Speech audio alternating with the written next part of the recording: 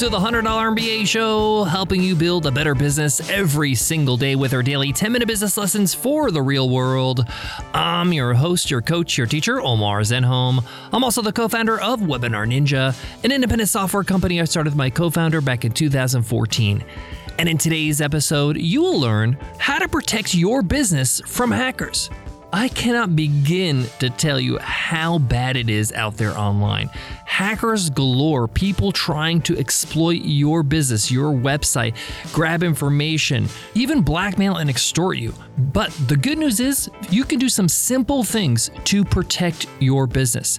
By implementing these small things to help protect your business, you're going to deter those hackers. They're going to go to someone else who's not doing these things and cause problems for them. You want to cut them off before they get to your door. And I've learned a thing or two or 1,000 from running my own software company for over 8 years. Now, even if you don't have a complex software or the majority of your business is not online, even if you just have some sort of web presence or use any kind of tools online, you are still vulnerable. You need to make sure you protect you and your business. And I'm going to show you some easy steps to help you do that in today's lesson. So let's get into it. Let's get down to business.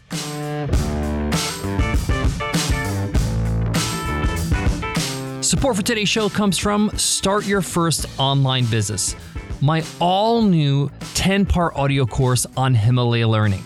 This is a course that's going to get you from 0 to 1. It's going to get you from thinking about your business to actually launching that business, getting it out of your head and into the real world. We cover things like validating your idea, creating your first product, pricing it, marketing it, financing your business, even creating your business website, and more. Check it out at Himalaya.com/MBA and use code MBA to get a 14-day free trial. Again, that's Himalaya.com/MBA, promo code MBA. I remember when I first got started with my software company, I was annoyed at how much time and effort I had to spend protecting my company, protecting my software from those horrible hackers out there. And I was like, what's wrong with these people? Why don't they just go and do something else, do something productive? And I realized I'm wasting my breath. Instead of trying to question why that's how things are in the world, just protect yourself and don't worry about it. I like to start there because a lot of us, we waste a lot of energy wishing things weren't a certain way. Sometimes you just got to accept it and do what you got to do so you don't have to worry about it. And that's what today's lesson's all about. Now, regardless if you run a software, if you have a full online business, even if you just have a website or even just use web tools, you're going to need to implement these tips to protect your business. You invest so much time, money, and effort to build your business, to run your business, to make it your livelihood. Don't make it easy for people to tear it down, okay? So the first thing you want to do is anything you do online, and I mean anything, personal and business, whether it's your own website portal, whether it's your email, whether it's your hosting, whether it's a service or a tool you use, always use two-step authentication. Two-step authentication is basically what it sounds like. It's 2 steps to log into an account. So you might log in via an email or password, and then it'll prompt you, hey, we just sent you an SMS. Please put the code that we sent you on the SMS. Always have this on. In any presence you have online, whether it's personal or business, your Facebook account, any social account for that matter, any kind of services or tools you use to run your business, your email, like I mentioned. And the reason why is because it's very hard for somebody to hack an account that requires 2-step authentication because they have to have access to multiple things to be able to do this. Like they need to have access to the password for your email, plus they have to have access to your phone to get the SMS. Some tools use an authentication app on your phone, which is another kind of way to authenticate other than SMS. Some people have an email verification, so they get a code in their email and they verify that way. Make sure you do this right now. This is going to solve like half of all your hacker problems, okay? Also, make it the practice of anybody that works for you. Whether they're a freelancer, an employee, somebody who's helping out, an intern, somebody who's just kind of doing some gig work for you. It doesn't matter. If they're going to use your account, if they're going to have an account, if they're going to be using anything that has anything to do with your business or any kind of tools, they have to implement two-step authentication.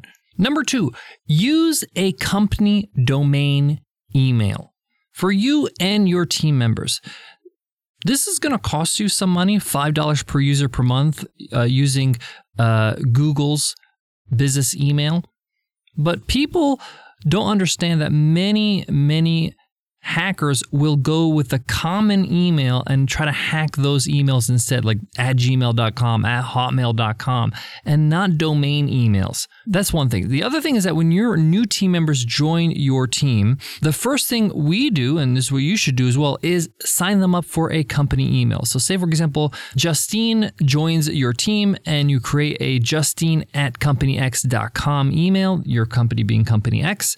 That's the first thing she gets as an employee. And any tool she uses for her work is using that email, uses that email. Why? Because if for any reason she gets terminated, she leaves, all that kind of stuff, it should never be linked to her personal email. Okay? Why? Because she can do a password reset and get back into her account.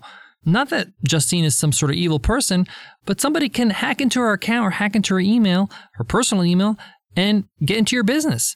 So if she leaves the company, you can automatically just suspend the email address from your admin, and there's no way for them to reset passwords and get them via email anymore because that email account doesn't exist. So having a central way to lock them out of any tools that they use because they sign up using that company email gives you that peace of mind that if somebody comes or goes from your company, they cannot add any kind of vulnerability to your business. Number 3, and this one is huge, especially for those who deal with customer service or deal with customers that are sending them emails or messages, and that's implementing a no-click policy. We have this policy in our company where if any of our team members receives an email from outside the company, outside their team members, whether it's a vendor, whether it's a customer, whether it's somebody who's pitching them something, and they send them a link, we don't click on links because these can be phishing attempts, these can be viruses, there can be so many ways that people can get through and get into your device by giving you a link. We simply reply to the person and say, we are not allowed to click on links. Please describe what this is or send us a screenshot or whatever that is. And that protects everybody from trying to decide if this is a safe link. Sometimes spammers or hackers, what they do is they write the link, but then they hyperlink it with a different link. So it looks like you're clicking on a normal link that's maybe a normal website, like an article on CNN.com, but then when you click it, it actually is hyperlinked to something that's malicious. So a no-click link policy is what we have, and I recommend you do the same. My next tip, which is actually something that a lot of people don't realize is a problem and are causing them headaches.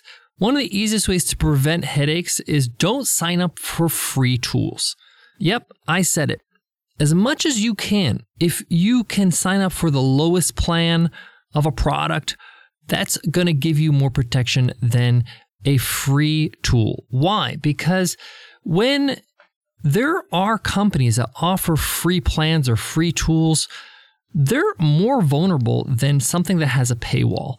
This is why companies like Facebook, for example, which are huge companies that have tons of money and tons of staff, they are vulnerable to data breaches all the time because the barrier of entry of getting into Facebook is so low. You can sign up for free, get in, you don't need a credit card, you don't need anything, and it's just so simple to get inside of their walls. And therefore, hackers find an easy way to move around and collect data. So try not to be on a platform that has this like plethora of free accounts. I prefer to pay and be protected because when you have a service that is only paid, where all their options are just paid options, the hackers don't go there because they have to go through other barriers, SSL certificates and payment processing, and they have to have a valid credit card and they're going to get charged and it's just not worth it for them. They just move on and go somewhere that's free. So I prefer to pay for my services when I can. My next one is in the same kind of genre, and that is If you can, as much as possible, minimize the tools you use online.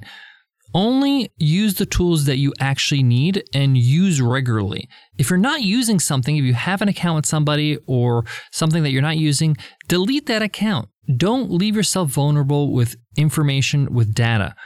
Remove that account from their database.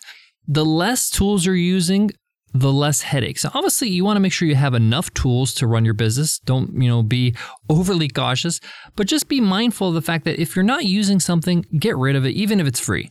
I got more tips on how to protect your business from hackers, but before that, let me give love to today's sponsor. Support for today's show comes from our very own Webinar Ninja. What if you can gather potential customers or clients into a virtual room and show them what makes your product or service so great? What if you can bring potential students for your online course or training program together and give them a win to show how effective a teacher you are? What if you can meet with new customers and help them get the most from what you sold them so they can keep coming back for more? What would happen if you could just connect with your audience live and in real time? Well, you can with Webinar Ninja.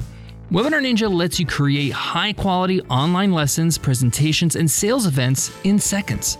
Once you're live, the insanely user-friendly studio lets you forget all about the technical stuff, and you can just focus on your audience. With tools for chat, sharing files, presenting clickable sales offers, and even inviting attendees to share their webcams, there's never been a better way to create the deep connections that create customers. And now, you could do it all for free. Just head to webinarninja.com and sign up for a free plan with Webinar Ninja. Get all the benefits of live online teaching, coaching, marketing, and selling with the easiest to use webinar platform ever designed. That's webinarninja.com for a 100% free plan. And I'll see you inside the community. So we talked about a lot today to protect your business. We talked about two-step authentication. We talked about using a company domain email for you and your team members. We talked about the no-click policy. We talked about using paid tools, not free tools, as much as possible, and to lessen the number of tools that you have to have less headaches. I have one more tip that I highly recommend. You got to be super vigilant and super careful with any financial type of apps or websites or tools. So we're talking about anything that has your banking information, your actual bank, PayPal, Stripe, those types of things. Make sure, of course, you have two-step authentication. Make sure you're not on a shared device like at the library or an internet cafe when you're overseas. Make sure you're not on a network that is shared at a Starbucks. I actually prefer to use my phone's data and just use it as a hotspot. That's a lot more secure. And when it comes to your financial tools, I actually recommend you use their apps on your phone over a browser on your computer because browsers can be hacked. Browsers can have leaked information through Chrome extensions and all different kinds of things. The app is a lot more secure, especially if you're on an iPhone. iPhones are really secure in terms of data and privacy. Not that Android is not secure, it's just iPhone has invested a lot of time and money into making sure that it is secure. It's very hard for you to install anything onto an iPhone that is not approved by Apple. And being off the Wi-Fi on your data is worth it. This is why when I travel, I always roam on my phone. I do not choose not to roam. I don't use Wi-Fi in public areas I don't know, just in case I need to get into my apps, whether they're financial or not. And one more final tip, use a VPN. I use ExpressVPN. There's a ton of different VPNs out there. This is just the one I use. They're all pretty much the same. I pay an annual fee of $100, but it means when I'm somewhere where I am not at home in my home network or my office, I always turn on my VPN, make sure I'm protected, my IP is being masked and that I'm not vulnerable, especially if I'm using some sort of Wi-Fi that's not my own, like an office or a co-working space Wi-Fi, I VPN it. Thanks so much for listening to the $100 MBA show. I didn't want to scare you with this episode. I wanted to inform you so that you can do some simple things to really protect yourself and deter hackers. Hackers don't want to go through hoops. They're going to go to the people that ignore my advice or don't even listen to the show or don't do anything to protect their business, their profiles, their accounts online. It's still very much the Wild West on the internet. So you've got to make sure that you have your backup, that you are aware of your vulnerabilities and you shore them up. Thanks so much for listening to the $100 MBA show. Hit subscribe or follow to support the show, to let the algorithms on whatever app you use know that, hey, this show's all right. I smashed that subscribe button. Before I go, I want to leave you with this. If you would like to work in public, at cafes, in co-working spaces, at airports, things like that, you got to be super vigilant about your computer, about your laptop, about your iPad. If you ever step away, even for a second, close the lid, lock your computer, lock your iPad.